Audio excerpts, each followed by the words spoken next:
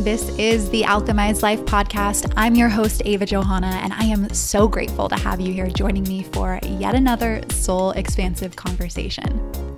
My intention with every episode is to show you through storytelling and in-depth conversations that you, yes you, are capable of creating anything you desire.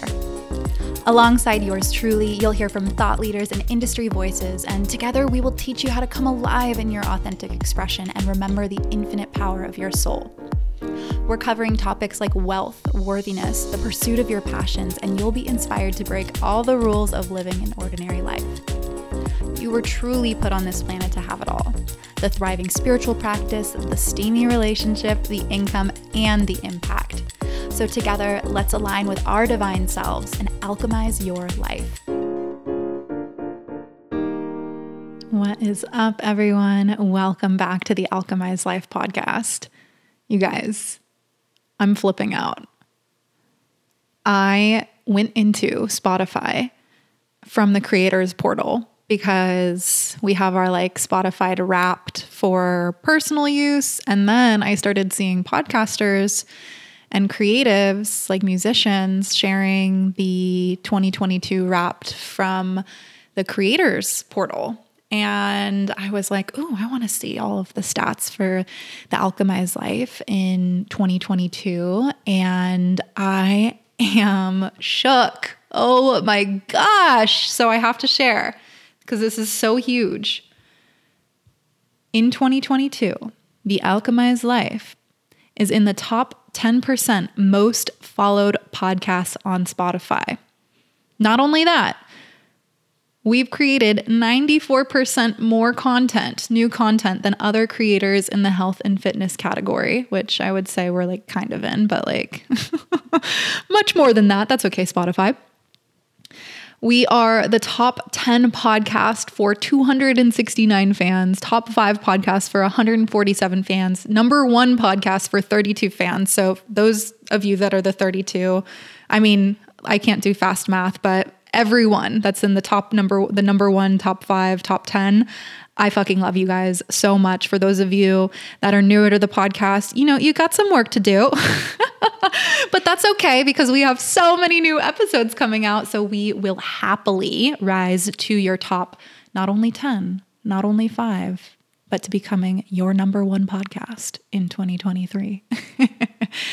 In addition to that, I'm almost done. In addition to that, the podcast was also in the top 10% most shared globally through the United States, Canada, Australia, United Kingdom, and Germany. Those are the top 5 countries. And I am just so freaking grateful for all of you, especially during a year where I felt the podcast was all over the place. I'm just so grateful. And it has lit the biggest fire underneath this sweet little tush of mine to continue creating and investing even more time into the podcast, because I just feel like there's so much that we have yet to discuss, so many conversations that we can have, so many incredible people that I have yet to talk to on the podcast. And in addition, so many of you that I would love to have come on the podcast. So today, I'm so excited for this episode. Honestly, I feel like this is going to be one of those golden episodes for so many of you with Dan Mendilow. So Dan and I met in Sayulita earlier this year, and it's hilarious actually. So for those of you that are from San Diego, you might know of Spin Nightclub. I used to go there all the time when I lived in San Diego, especially in my early 20s, because it was just the most fun nightclub. It was very chill, had a Burning Man vibe to it. I think that's where all the burners would go. So it had a totally different vibe than all of the Gaslamp District nightclubs. It was not pretentious or weird at all. And so I loved Spin, and the music that they got in there was always amazing. And I'm in Sayulita at this cute little bar, and there was this guy that was standing next to me, and I don't even remember what he said, but we quickly realized that we both were from San Diego, and he was one of the investors or founders, I don't think founder, but investors for Spin Nightclub. And so we instantly hit it off. And myself and Matt and one of our friends, Jack, who we all had met in Sayulita, instantly became friends with Edgar, nicknamed Panda. Hi, Edgar. And his friends that were visiting Sayulita for the week. And I actually hadn't even met Dan at this point because he was on a journey with his shaman who he studies with out in Sayulita, or a little bit outside of Sayulita. And so the next day, Edgar invited us over to hang out at their Airbnb because they had a pool and they were playing music. And I met Dan. And meeting Dan was just one of those like instant moments where I was like, this man is soul family. We are going to get along so well. And he felt it as well too. And we like instantly dropped into conversation. And the next day we continued playing in the ethers and talking about all of these different things that, you know, are conversations on this podcast, but are just the like deep, watery, like conversations that just get me my little Scorpio heart, which is a joke because we talked about this in this episode. My little Scorpio heart just loves the deep conversations. And I knew in whatever format or facet, Dan and I would become friends and work together and would just stay connected. And so here we are. I went on Dan's podcast actually a couple weeks ago. His podcast is called Magnetic AF. And I am so excited for you to hear this conversation because when Dan and I had our conversation on his podcast and he was sharing a bit about the work that he has done for himself and then also for his clients, I realized how important it was for us to have a conversation on the Alchemized Life podcast about really embracing your darkness and shadow work and following the pain, and how what Dan teaches and the conversation you're going to hear today is really, in my opinion, the path towards liberation. If we can learn how to befriend and not run away from, but get curious with and get excited by the shadowy aspects of ourselves that we have labeled wrong or bad or not acceptable, I really truly believe that we can alchemize every single aspect of our life. And this is where the true growth happens. So that's all I really want to say about this episode because the conversation is so good. And I really, truly believe that this is going to be one of those conversations that you guys come back to time and time again, because let's be real, growth is cyclical. Sometimes it feels really fucking good and sometimes it does not feel good at all.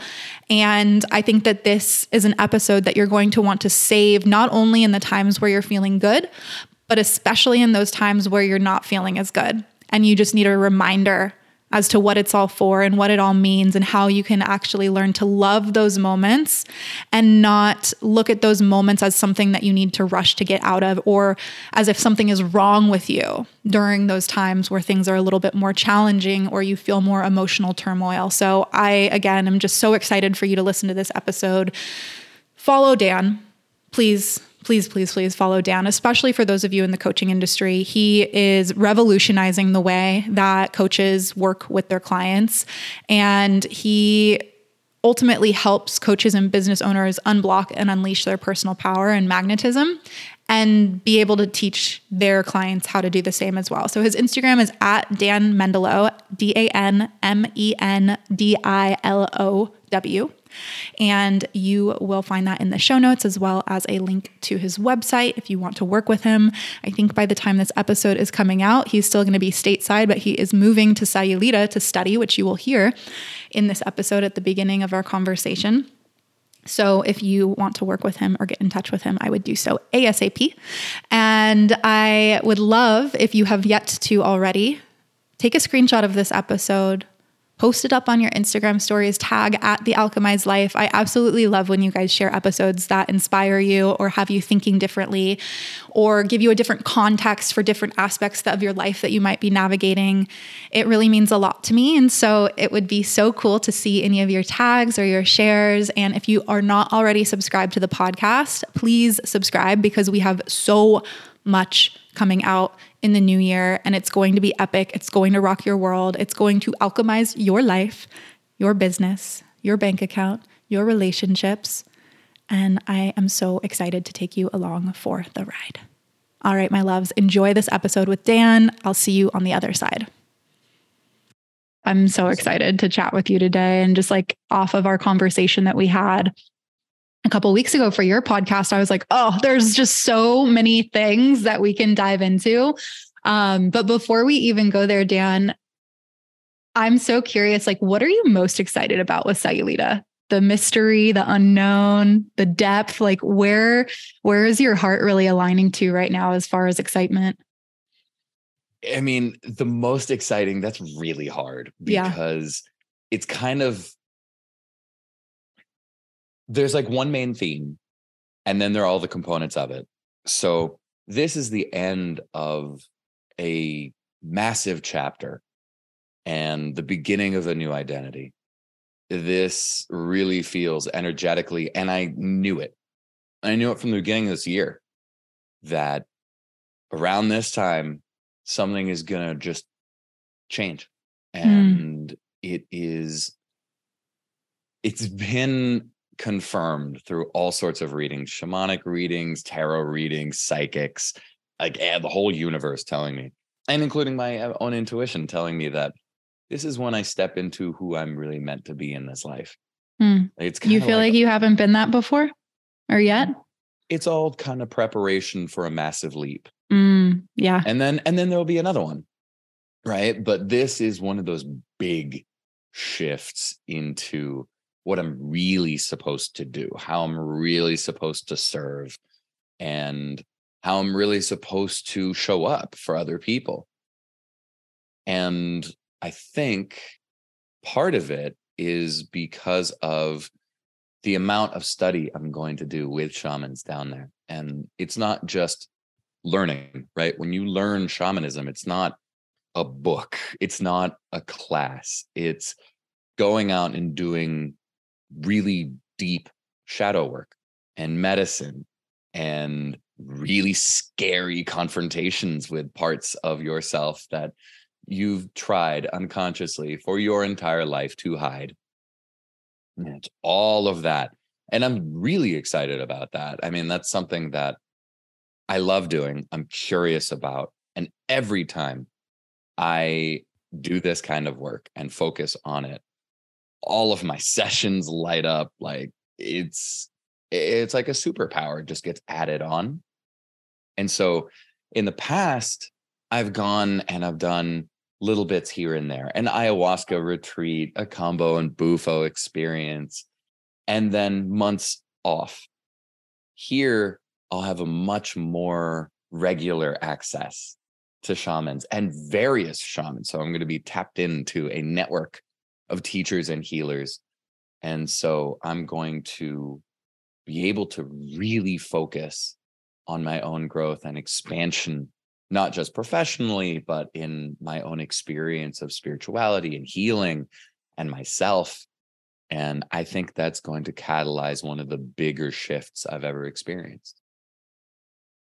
I'm so excited for you. I mean, it's like, that's like the true embodiment, right? It's going and doing it yourself, like taking yourself to the depths of the experience, because there's no other way to bring anyone else there if you have not yet gone there yourself. There's no way to hold somebody within that if you've never experienced it. And, you know, I think for me in the beginning, when I was just starting out, there would be so many moments where it would be like, oh, why am I like experiencing this negative event in my life? Or why am I feeling this way towards myself or my relationship to my work or my relationship to social media? And what I realized, luckily, I would say early enough on, but it could have been earlier, was that so all of those moments, all of those events were actually just preparing me to be able to have the capacity to hold space for people and to facilitate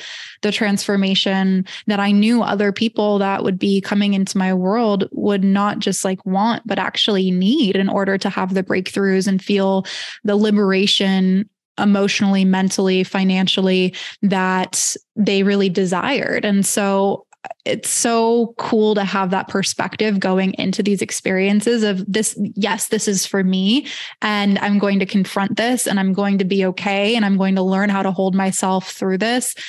And it's for the greater good. And I think sometimes that's actually like the only thread that I can hold on to at some points when I'm really navigating hard things in my life.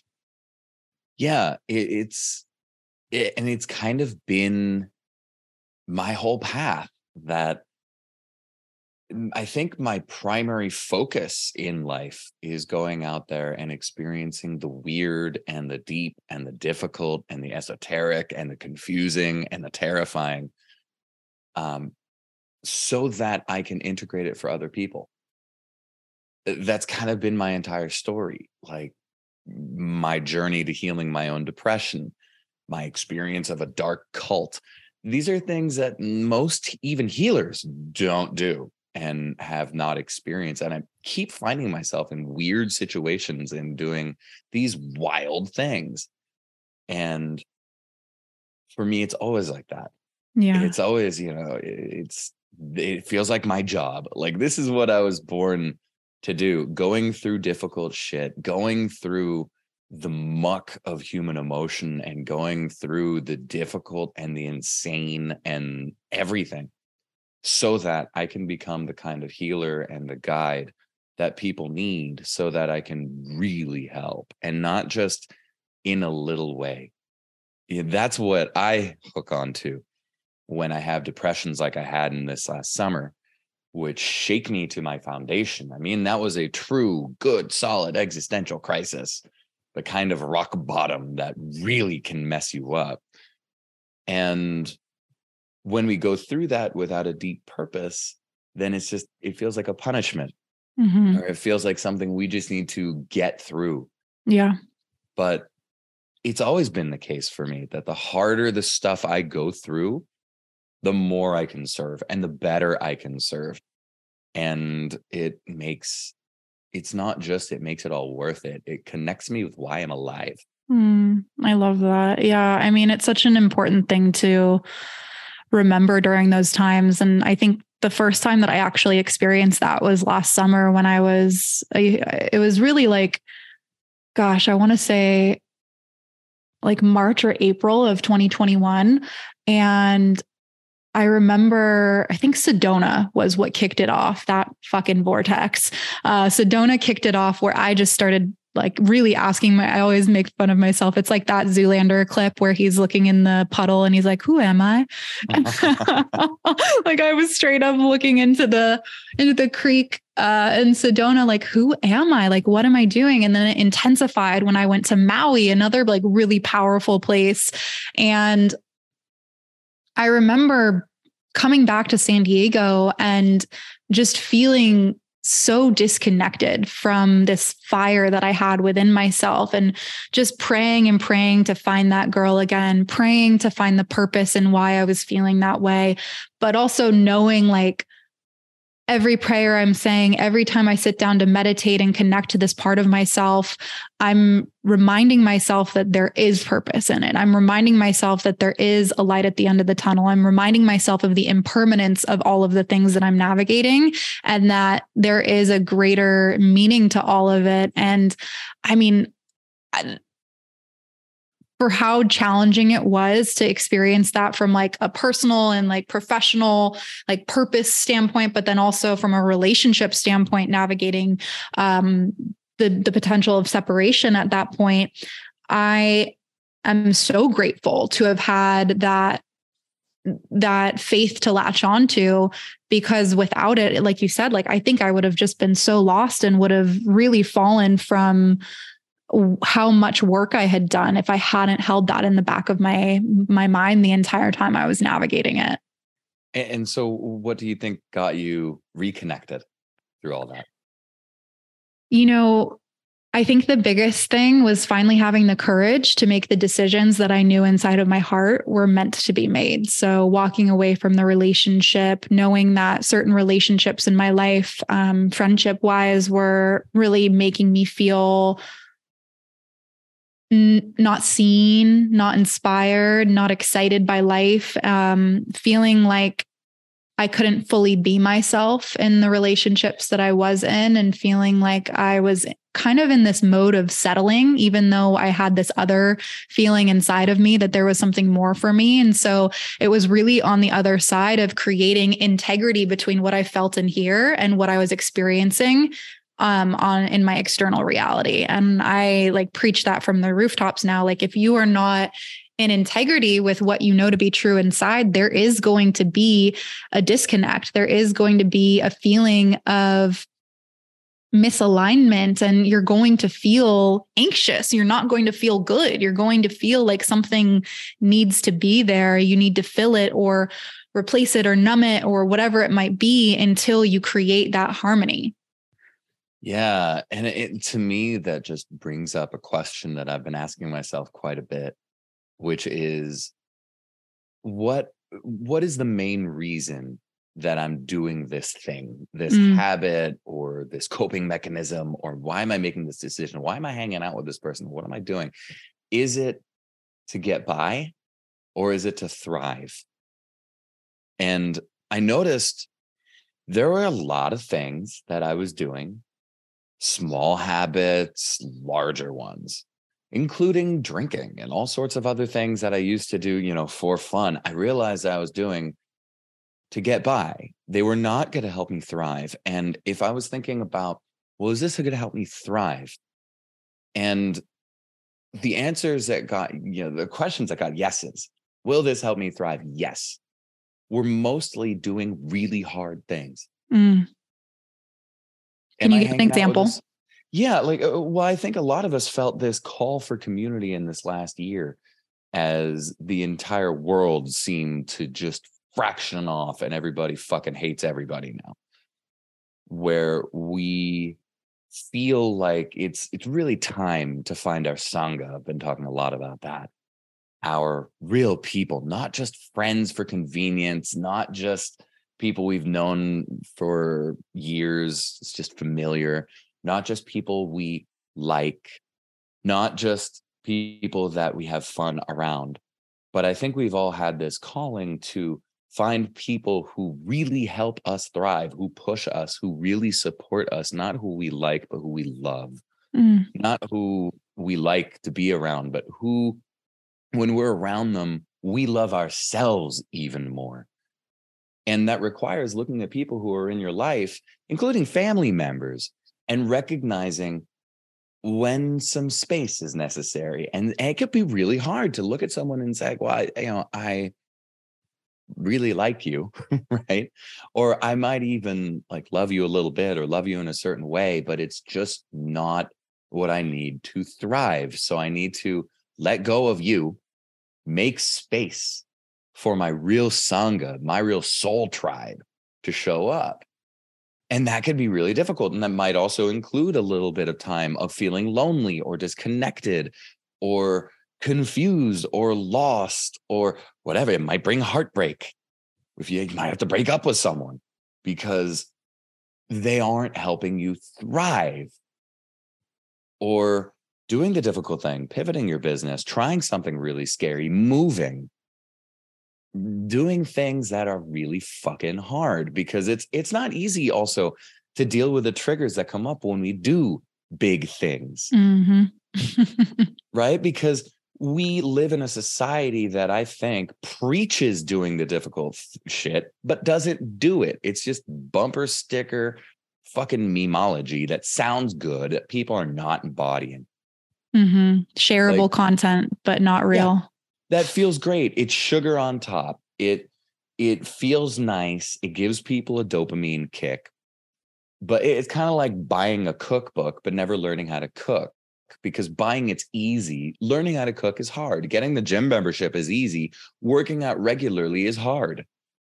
And we have learned to cope and learn to avoid our triggers. That's what cancel culture is all about. It's a bunch of people who think that feeling bad is bad and feeling good is good.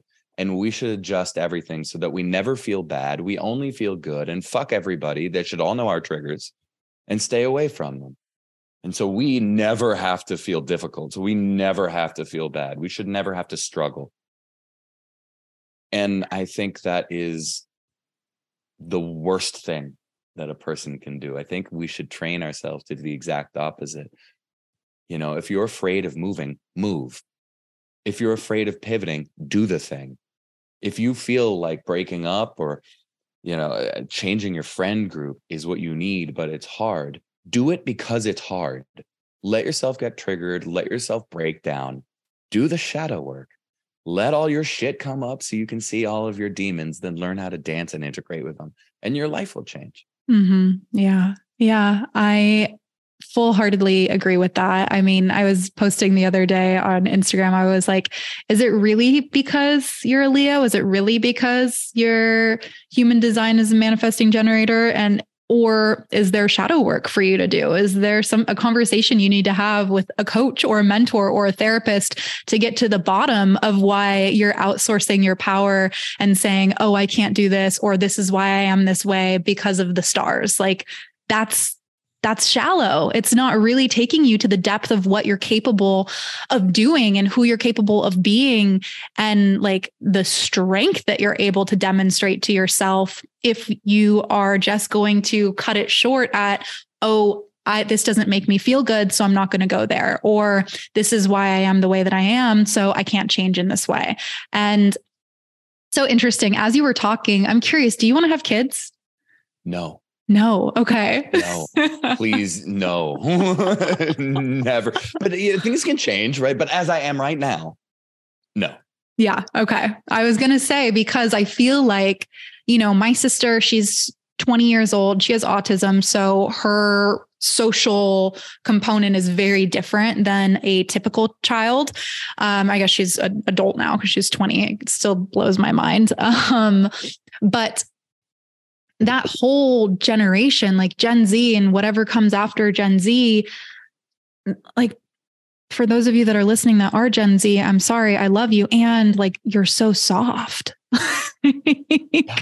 Why do we have to have bumpers on every single conversation, every single opinion, every single like path that we walk down in order to create more comfort? Like, I just don't think that is how we're able to evolve personally, but then as an entire planet as well.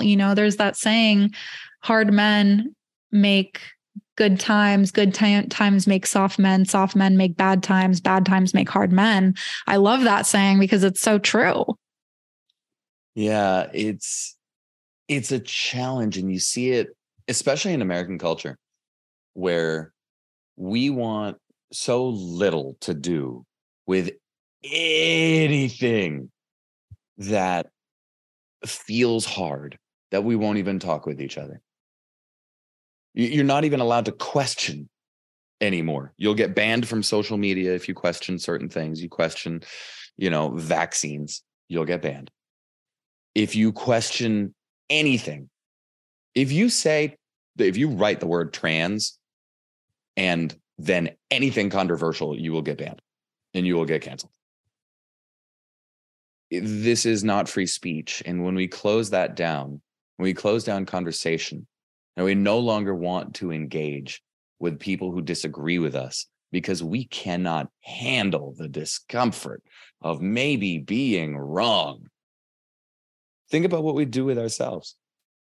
When we look inside and we see a pattern we don't like, or a fear, or an insecurity. Well, if we can't handle looking or engaging with things that make us feel uncomfortable, then we will bypass our own negative emotions. We will ignore our own insecurities. We will stay deep in our comfort zones, in our own ideological bubbles, and we will cease to grow. And this is death. You'll either die inside or you'll fucking die, because we have to grow. We're meant to grow. And this is why we have hard times. This is why things break down. This is why we have triggers and why we have relationships, so that we can see within, so that we can become whole people with our shadows fully integrated, so that we can experience the full range of the human experience, not just what feels good in the moment.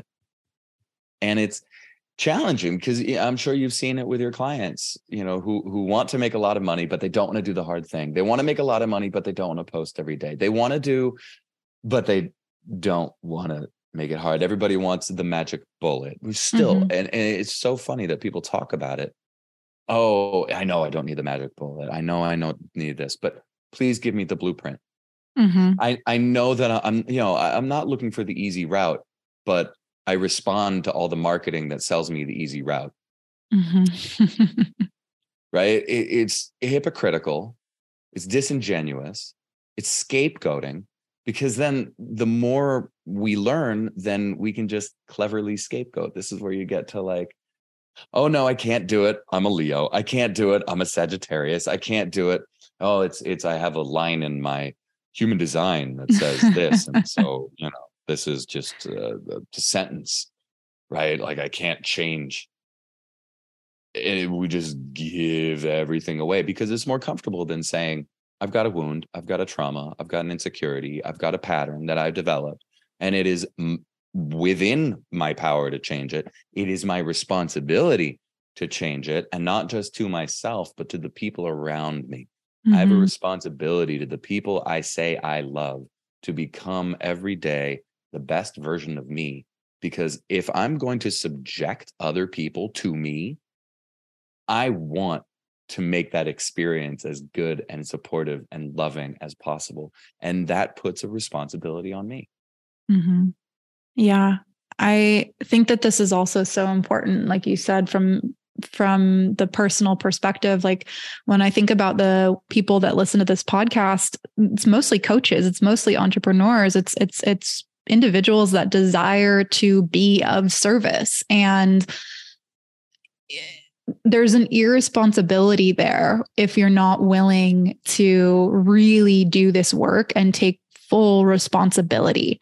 And it's a lot easier to point your finger at something like, oh, it's because I don't have the money right now, or this person didn't teach me in the way that I wanted to be taught, or this person triggered me, or they said something that I disagreed with, or I don't like their style, like all of those things. It's like, what excuses and where are you pointing the finger that, in some cases, rightfully, the finger might need to be pointed. And even in those cases, there's always a responsibility that lies within you and a part that you play. Period. It's never a one-way street. Even when somebody's signing up for a course, right? I've had people come to me who have signed up for courses that they're like, I didn't like it. I was sold something different. I didn't get anything out of it. And it's, and I tell them, I'm like, yeah, well, that's, I've gone into courses as well before where I didn't really enjoy the content, or I didn't love the coach's style. And yeah, it's on them, and there's a responsibility there. You did also decide to sign up for that course. There is some sort of nugget of information for you in there. And maybe the healing itself and what you were meant to learn from that experience was how not to do things, or how to come into investments with a little bit more intentionality and integrity and awareness emotionally of where you were investing from. And so I think that it's just, if you want to be successful, take responsibility. And take responsibility for the part you play, your emotional state, the actions that you've taken, where you didn't lean in.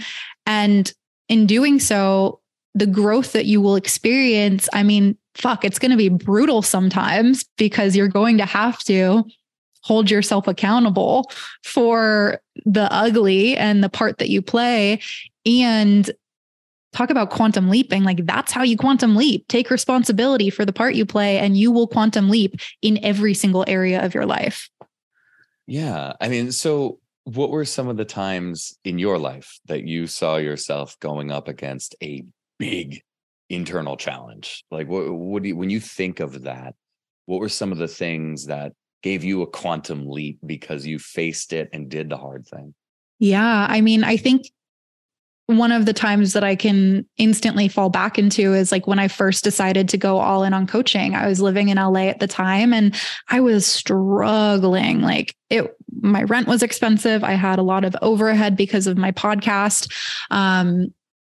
And I knew that I really wanted support, and I also couldn't afford support. Like if I was to look at like dropping 10K on paying for private mentorship, I wouldn't have been able to do that from how things looked. But I also knew that the person that I desired to work with, Amanda Merritt, who you met at my birthday party. Yes, I did. Amanda, I knew her heart. I knew what she had created. I knew that she was the person that would support me. And I didn't know how I was going to make it happen, but I knew that whatever work we were going to do together, as scary as it would be to put myself out there in that way financially, because so many people have so much frenetic energy around money, which I did at the time. I knew that it was going to change my life. And so there was a point earlier that year when I had reached out to her, and I think it was a smaller investment at that point. And I just didn't have the strength inside of me to be like, I can do this. I can do this. I've got this. And I leaned on my husband at the time. I asked my dad, like I was outsourcing to try and get somebody to say, yes, you can go, or no, this isn't the right time. And of course, you know, the numbers and the finances and the money in the coaching world is so different than so many other industries. And so the moment you say, I want to spend $7,000 on this coaching certification, somebody's like, are you out of your mind? And so of course I got no's. And so I went into it with this really weak handshake of like, oh, do you think that this would be okay for me to do? Like, do you think I could do it? And of course they were like, no, like you don't even think it's okay for you to do it. And so I didn't do it. And then I sat with that for almost an entire year before I finally was like, no, like this is so important to me. I believe in myself. I don't know how I'm going to make it work, but I'm going to make it work. And I invested and put down the deposit, and literally it was a $10,000 package. And literally within the 6 weeks after I first started working with her, I made $14,000. I'd never made that much money in a 6-week period in my entire life. And that was the quantum leap for me in my business, because it wasn't just about the investment. It was also about who I was deciding to show up as from that point forward, and who I desired to be from that point forward as a leader and as a woman. So very similar to like what you were sharing of at the beginning of this conversation around just knowing that like right now there's like a bookend from who you were and an opening and an invitation into who you are becoming. Like I felt that so deeply at that time. And it really was one of those quantum leap moments for not only like my business and my growth, but how I started to view myself and hold myself as a woman. Yeah, it's so big, just making that kind of crazy leap. And it's so funny that the things that when I think about them, and I talk about them pretty often, especially because sometimes I like to see how people respond, you know, like I joined a Hindu cult when I was an atheist. Can you talk more about that? Yeah. I had quit my job, as my 9-to-5 job, after getting all my NLP certifications and making some real strong headway. And NLP really started making a difference. So far, it was the only thing that really helped me mitigate my suicidal depression. And I was born depressed, literally. And so it's all I knew. And to have shifting in that when nothing else worked showed me a different world.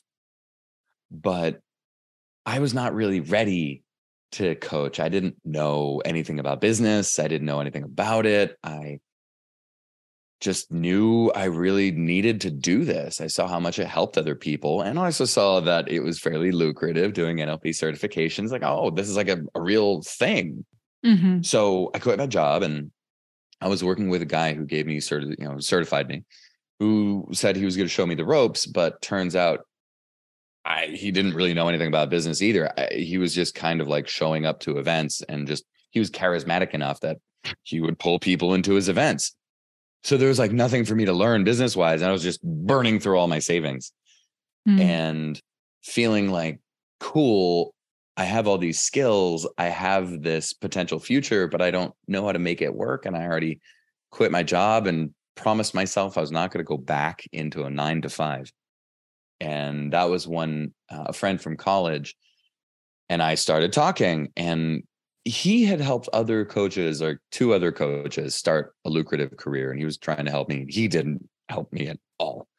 But what he did say was like, look, I can see that you're really anxious, that this is really stressful for you. You kind of freaked out. Like, yeah, no shit. I'm on the border of a nervous breakdown, putting myself into adrenal fatigue because I'm just anxious all the time. I don't know what to do. And I'm just seeing all my money just vanish. I feel that. Right. It's super freaky. And he told me, well, check out this guy online, their guru, whatever. Hated the way he talked. He was talking also like in a nice way, basic bitch life coaching shit you can learn from social media. I'm like, look, dude, this is not my thing. It's like, well, go to a temple, talk to the sannyasis, the priests, essentially. Mm-hmm. And I was so desperate at that point. I figured, fuck it. I'm an atheist. And at that point, really wanted nothing to do with anything religious or spiritual. That was all bullshit.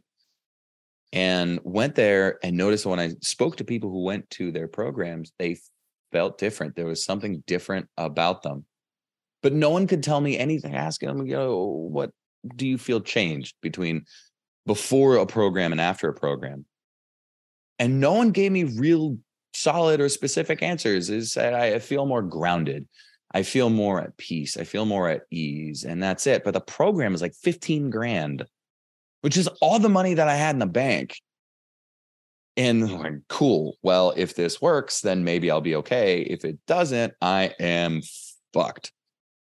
But one day when I was waiting for one of the sannyasis so I can speak with them about just general advice, what to do with all this anxiety, they tell me to go into the room with all the deities, all these big deities and statues and everything. I'm like, cool. I'm going to hang out with gods. Like, great.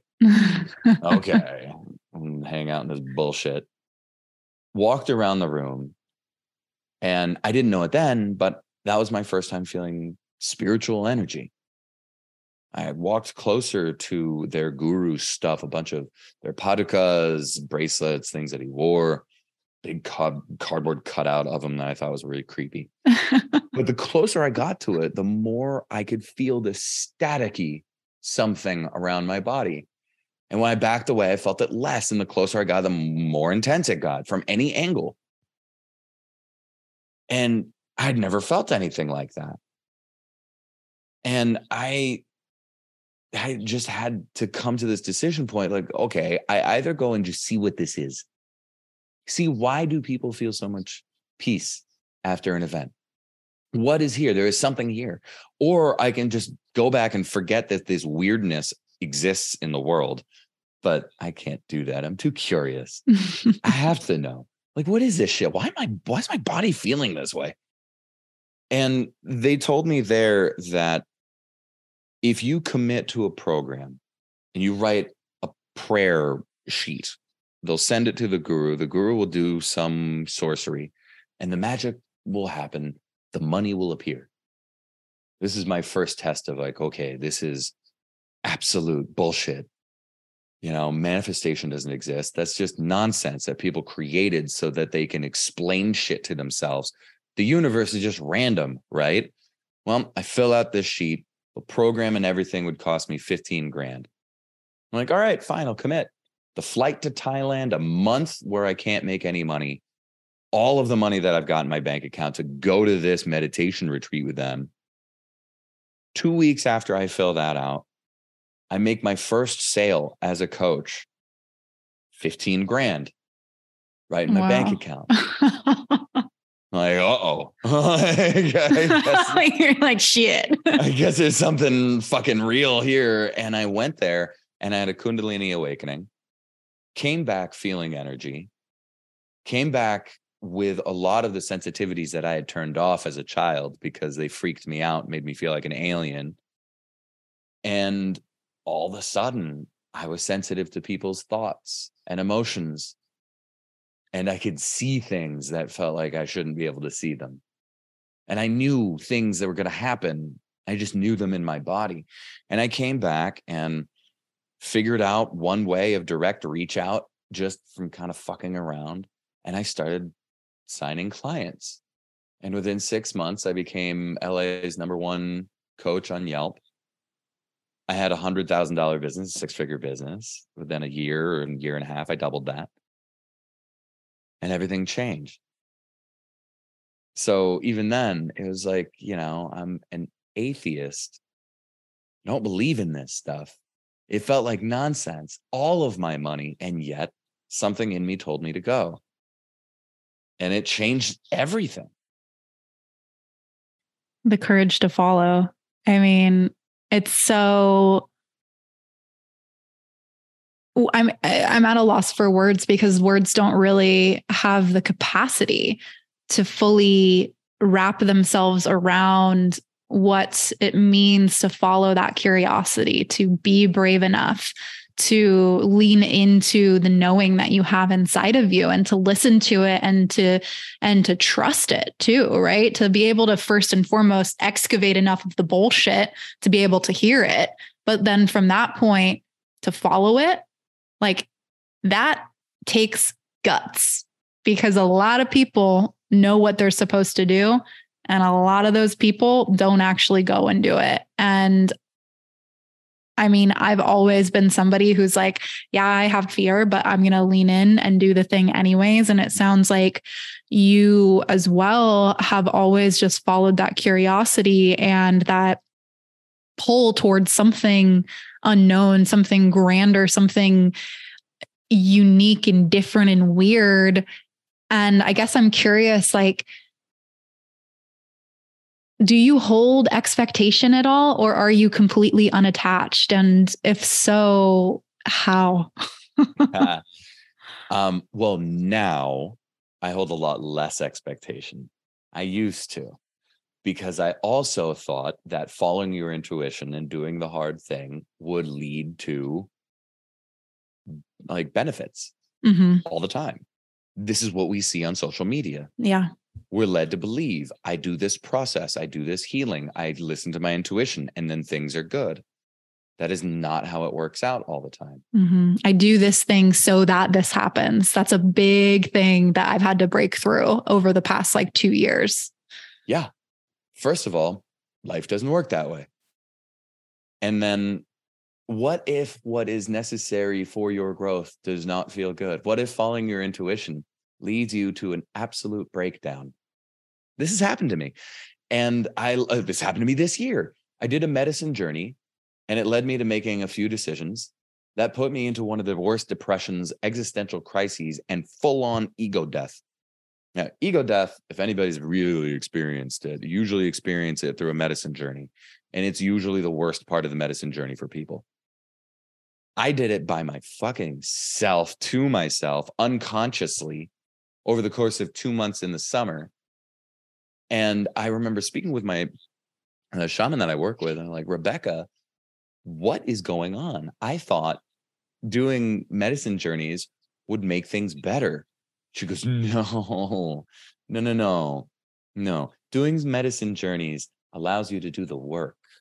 And sometimes what is necessary is for you to experience great stuff, even more money, even more love, even more opening, feeling even better, celebrating life and loving every day. And sometimes the medicine pulls stuff up from the repressed side, from the shadow, from these nether regions that you hoped to never see, so that you can experience them. And then you can do the work that is required, because we have this almost like an advanced comfort zone. And people think, no. I've had so many people tell me this. No. I do uncomfortable stuff all the time, Dan. Like, I'm not in my comfort zone. No. You can get used to a certain level of discomfort. And it doesn't make it comfortable. It just puts that level of discomfort into your comfort zone, which means that in order to go out of your comfort zone, you need to do something that really freaks you out or breaks shit, so that you can realize the things that never needed to be there. That depression in the summer triggered by decisions I made from a medicine journey, ripped away parts of my ego and parts of myself that were just there to make me comfortable. Stories, identities, all kinds of things. Because we do that. Our industry is loaded with toxic positivity like crazy. People looking at all like angel numbers to let you know that you're doing the right thing. Hey, the bag thing on the airplane that I was getting on today said 333. And I was like, all right, I'm landing today. Right. And it like we'll look for any signs and create stories for ourselves so that we can feel good. So we can feel like, well, I'm doing the right thing. The universe is telling me it loves me, all this stuff. Look, a lot of the times what will help even more is realizing I'm falling off a cliff right now, and it is okay for me to be freaked out, fucked up, and just have shit break, because then I can see what I really need. Then I can leave things behind. It's like when you move and you get an opportunity to throw a lot of stuff away. Like I just put a lot of my stuff in storage because I'm moving to Mexico. And I realized there was a lot of stuff I was just moving from closet to closet or garage to garage. I just gave it away. And people ask me, it's like, well, why? Couldn't you sell it? Couldn't you use it later? Couldn't you just hold on to it? It's expensive. It's a lot of money. And we just travel with it. We do the same thing with parts of ourselves. These parts of us, well, I'm just going to keep this story. I'm just going to keep doing this habit. I'm just going to keep these people. I'm just going to keep this environment. A good solid breakdown will help you throw some of that stuff out. It's like being evicted.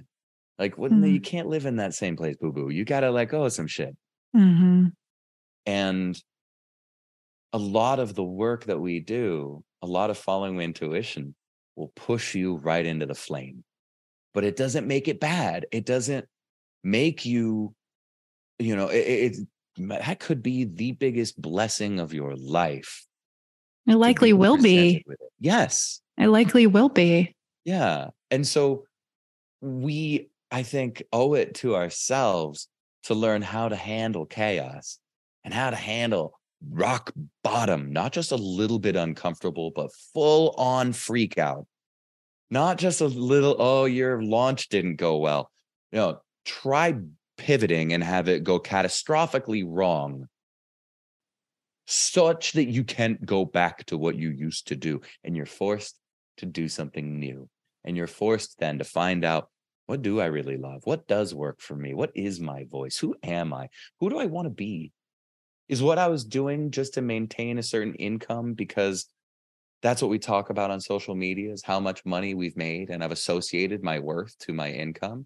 Or can I now, because everything is broken and shattered, create a new sense of my own worth and how I want to show up that allows me to thrive every day rather than just maintenance or growth for growth's sake, earning more because that's what I feel like I'm supposed to do? Have an existential crisis. It'll make you question everything. Feels like shit. But wow, when you shake your Etch-a-Sketch good and hard and realize, oh, I can draw anything now. And then your question is, what will really feel good? What will help me move forward into another stage in my life? Then you realize what blessing that breakdown really was. Yeah, I love that so much. I love the advanced comfort zone too. I'm like, ooh, where have I been living in my advanced comfort zone? And I think it's just a good reminder for all of us. Like there are a lot of ways that you're likely playing it safe or you're not being honest about what's real for you or what's being perpetuated by what you're consuming via social media or your coach or even this podcast. Like what is real for you? And sometimes it's so hard to answer that question until we're in the state of being completely burnt to the ground. And I think the way that you frame this darkness, this shadow, this breaking is so freeing because there's no need to change it, to fix it, to make it wrong, but very much like the rest of your personality, to get curious with it, to dance with it, to get to know it, to befriend it. And I think there's such an opportunity for all of us there, because so much of the suffering that we experience is because we're freaked out that we're suffering in the first place. And we're putting this intense pressure on ourselves because we're suffering and I don't want to be suffering and it doesn't feel good. And so now I'm suffering more because I'm blaming myself for the suffering. And it's like, if you can just understand that sadness, anger, the existential crisis, the frustration, the not knowing, the heartbreak, all of those pieces, like if you can just understand that they're inevitable, they're a part of you, they're what allow you to grow, they're what set you up to thrive at your next level, they're what takes away and peels back the curtain of what's not real. If you can just see it from that perspective, I think that it will change your experience of being in it from one of, I don't want to be here, to, all right, I guess I'm moving into this stage for a while. Let's play. And I think that that actually allows you to move through it faster. Totally. And the thing here is we've got to break away from the silly belief that what feels bad is bad and what feels good is good. It's nonsense and bullshit and leads to addiction, emotional addiction, physical addiction, food addiction, actual like substance addiction, right? Because then we're just looking for drugs all the time. What's my next fix? Is it income? Is it sex? Is it friends? Where do I get this from? And we move away from the challenge. This also builds up expectation. The way to move away from expectation is realize that if you're going to feel good, that'll be your celebration. And if it's going to feel bad, do your fucking work. Class is in session. This is like an upgrade begging for you to pay attention. Because when we integrate the shadow, it gives us access to our light. This is something that was shown to me so powerfully in ayahuasca. And it was one of the most beautiful lessons I think I'd ever learned. And it was so remarkable because we all know the experience, like, you know, the experience of listening to something, watching something, reading something that breaks your heart, makes you sad, but you like it, right? It's weird, right? Like sometimes we'll put on a song because it makes us sad. And we love it. You watch a movie that makes you cry and you love it, but it's a negative emotion. But it doesn't feel good. Why does it feel good to not feel good? Because in that moment, you are giving yourself space to acknowledge that you are a whole human being and you showed up here to experience the wide range of yourself. And we all want to be seen, heard, felt, appreciated. And we have parts of us that also want to be seen, heard, felt, and appreciated. And so when we give them space to be honored and loved, then we get access to all of ourselves. So can you appreciate heartbreak? Can you sit in grief and really, without any resistance to it, experience it, really taste it, savor it, feel what it brings up for you? Can you enjoy anger? Because I know for me, when I, in ayahuasca, was shown how every single one of my depressions was trying to help me and serve me. And it was my resistance to it that made it feel awful. That I could have just been listening to it like that song that made me sad. And the moment I learned how to do that, I got access to joy, the likes of which I'd never been able to experience before. And it's weird that now it's like, in this move, I've gotten the blessing of feeling something I'd never felt before, literally, which is weird. I'm about to turn 39 and there are emotions that I have not felt yet. And I'm starting to. Things that people have felt their entire lives. It's a bonkers, strange experience. It's almost like imagine like being colorblind your whole life. And then one day you wake up and you see red. And it's just this incomprehensible experience that everybody else has seen it, but you just wake up like, oh shit. Wait, you've been able to see this in your life? Could you put a word to the feeling? I mean, it is a few words. One, it's confusing. because it's a new experience. It's a new feeling. So at first, I didn't know what the fuck I was feeling at all. And then it was uncomfortable because missing people sucks. It hurts. And I learned my lesson well. So I sat with it and I experienced it, and I allowed myself to be immersed in the feeling of missing people. And I went right through it into an even deeper appreciation of why I missed them. Am missing them already, even though I haven't left them yet. And it took me to realizing how available I made myself this year to the intimacy with people and relationships that has cultivated love within these people, within me.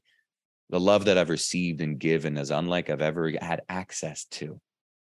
And so allowing people to see me, really see me, like they never have before, has afforded me the opportunity to miss them. And these are all beautiful feelings. And yeah, it sucks to miss them, but all of it has shown me so much that is a blessing, that it feels good to feel bad for me. And I love missing them. And it sounds weird, but like, I appreciate it.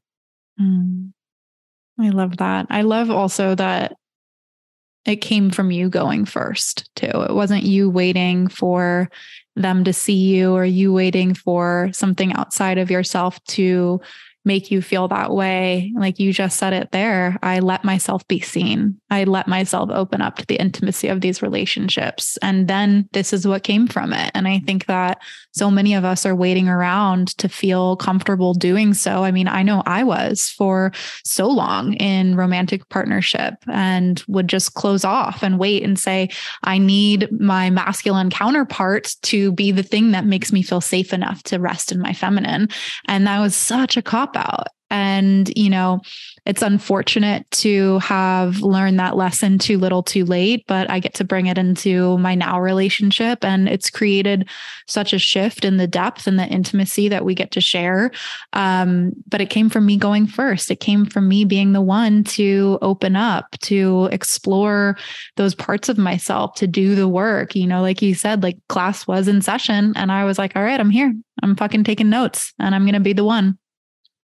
Yeah. And see, I've also trained myself to be a little bit psychotic.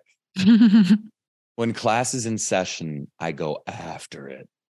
I taught myself a long time ago, if I'm afraid of something, I run to it. And so when I realized at the beginning of this year that I was closed off, that there was something unconscious within me that was terrified of really being seen. And I put on personas. You know, the persona of the coach that could help others. So let me help you. Yeah, but don't see me.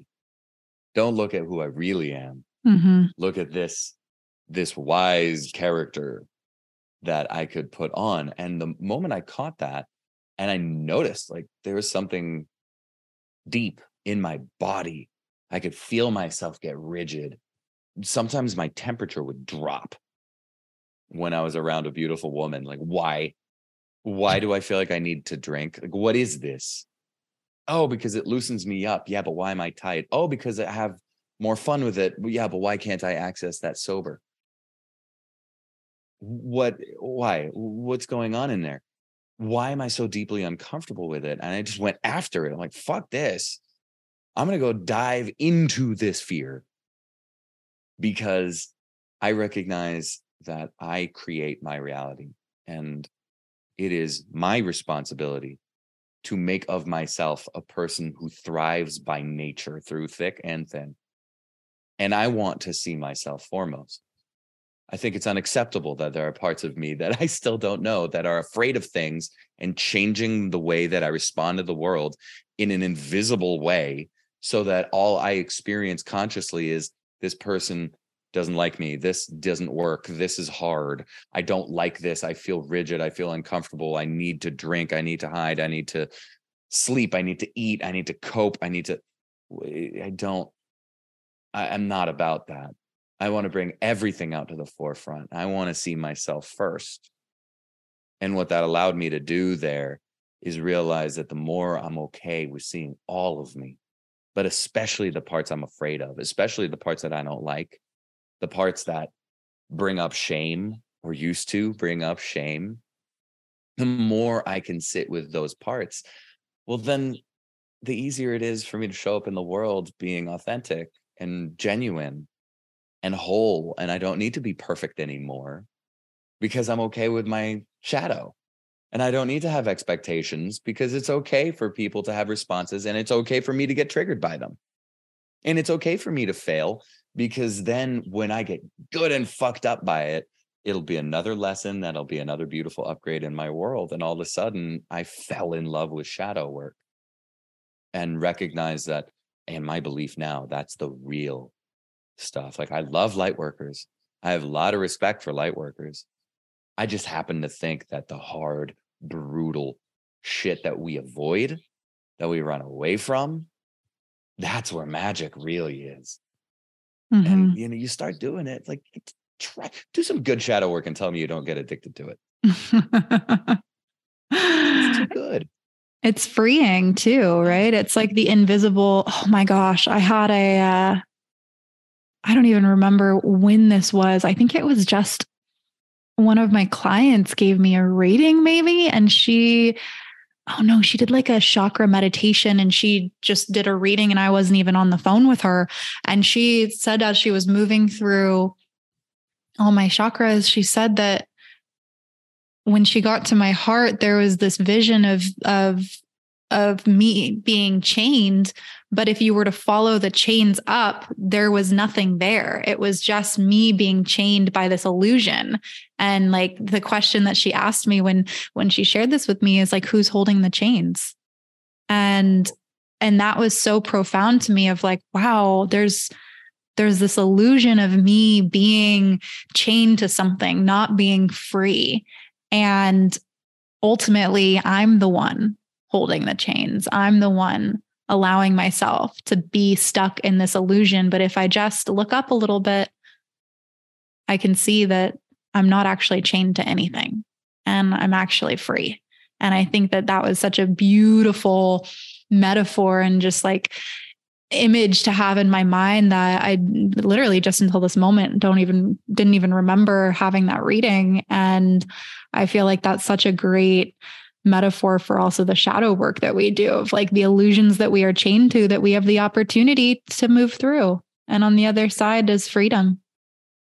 Yeah. And so when you got that reading and you had that realization, was that enough for you to let go of those chains, or did you have to do some more work? Oh, more work for sure. For sure. Yeah. I think it's things like that are like, it's like the invitation to the birthday party, right? It's not even necessarily opening the door. It's just letting you know that it's there and that it's happening. And if you want to come, here's your invitation. Right. Yeah. I think that it's really interesting. So this is something that I'm developing now, and it is a wild concept, but makes a lot of sense. It's just very difficult to teach. So I'm kind of formulating it. But when I do, I think I've already used it with a couple of clients and it's shifted them dramatically. But it's the concept of when we get very clear on, for example, your chains, if you went all the way to the top of those chains and see not only that you're holding them, but the way you're holding them, why you're holding them, when you started holding them, very often that is enough to just let go. But you have to find that first domino moment, that first emotional domino. And the way that I think about it here is, this is all backed by ludicrous amounts of cognitive science studies, where we find that when there is a stimulus, the very first thing that happens is an unconscious emotional response. Then is an unconscious cognitive response. Unconscious cognitive response, we're talking about like a limiting belief or a perceptual block or a translation of emotion into something you can put into words, let's say, but it's all unconscious still. To your conscious mind, you still don't know that stimulus is there. After that comes a conscious emotional response. Now you're feeling something. And then your brain gets activated. And then you can have a thought about it and you can realize what's going on. Now, if you find that very first emotional response to something, you'll find that it's very simple, very basic, like just closing your heart off, just saying no. You find yourself the very first response before you even get a chance to have belief work kick in. Your heart goes, Mm-hmm. When you can find that first domino, just the knowledge of that is often enough to shift and let go. Because very often we think we know why we respond to things. And even if we do some NLP, we think we know, but we don't. It's a lot of guesswork. It's imprecise. And it leads us to chasing our tails a lot of times. Like just knowing that your heart is in chains and you're holding them is not enough very often to shift it. Mm-hmm. And even if you do belief work, it's not enough to shift it permanently. But we can go in and find these responses and realize that it's like the first line of code, and see how your unconscious automatic responses are what run your life. And then you're trying to make up for them. Like I realized this, by the way, this realization came to me on Groove Cruise while I was dressed in like ultraviolet pants. Of course you were. Yeah. Fur I love coat, it. hat, melty glasses, no shirt, pasties, like looking like this, having a monumental breakthrough on a rave boat. How many people do you think are having those breakthroughs at the same time? God, I hope a ton. Yeah. I really hope so. Because to me, that it just makes it even more of a reason to celebrate. Like that's my favorite thing. Do some work in the day, give a real good reason to dance your ass off at night. So I hope half the fucking boat had those big ass realizations and breakthroughs and shifts. But to me, it was interesting because on the first 2 days, and this is also because I have stopped drinking entirely. Medicine took that out of my desire. And I don't do any other drugs at festivals anymore because I take on too much of other people's stuff when I open up like that. So sober partying for like the first time in my life, and it felt really uncomfortable and felt, what's going on there? Why is it hard? Why are people so much more open to my friends and not to me? And I thought, well, it's because I don't have my coping mechanisms. I don't have my drugs. I don't have my drinking. I don't have my stuff here. And it came to me in a flash when I realized, because I really felt in looking for the pain, I knew it had to be some kind of fear, some kind of thing that was kicking off immediately before I was even aware that people were there. What am I doing? What is going on there? Searching for like the root of discomfort in it. And I found that my first emotional response, whenever my brain saw that there was someone there, was to reject them, to keep them far away from me, to keep myself safe. So it was just no.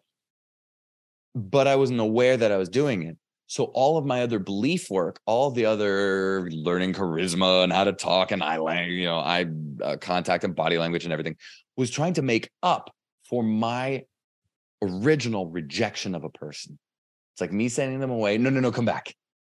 Mm-hmm. And I had been working on that pattern, trying to figure out what that is for like 10 years. Doing the regular stuff, hypnosis, breath work, NLP, all this other stuff. But because I couldn't find the root cause, the thing, it was a lot like just guesswork. And sometimes things would help and sometimes things weren't. But it was like me addressing symptoms, but not the cause. Mm-hmm. The moment I actually found out that first domino, that first response, it allowed me to then shift it. Just the knowledge of it. And ever since then, everything changed.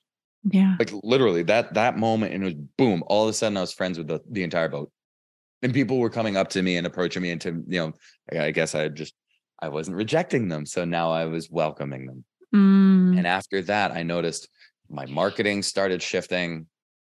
And I started getting a lot better responses, a lot more responses.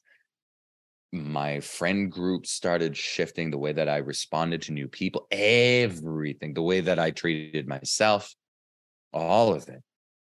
And it shows you, like, when you are open to chasing the pain, not the light, the dark, go into that and find the root, the very first moment of pain that kicks off all sorts of other coping mechanisms way before thought happens.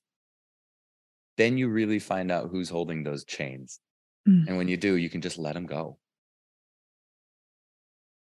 I feel like that's the mic drop moment.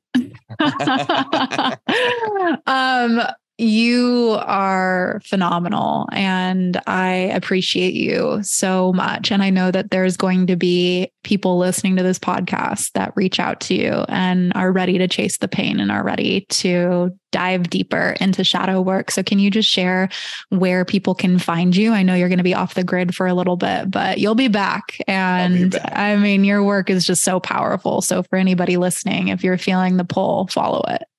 Oh, well, first of all, thank you so much. And I received that.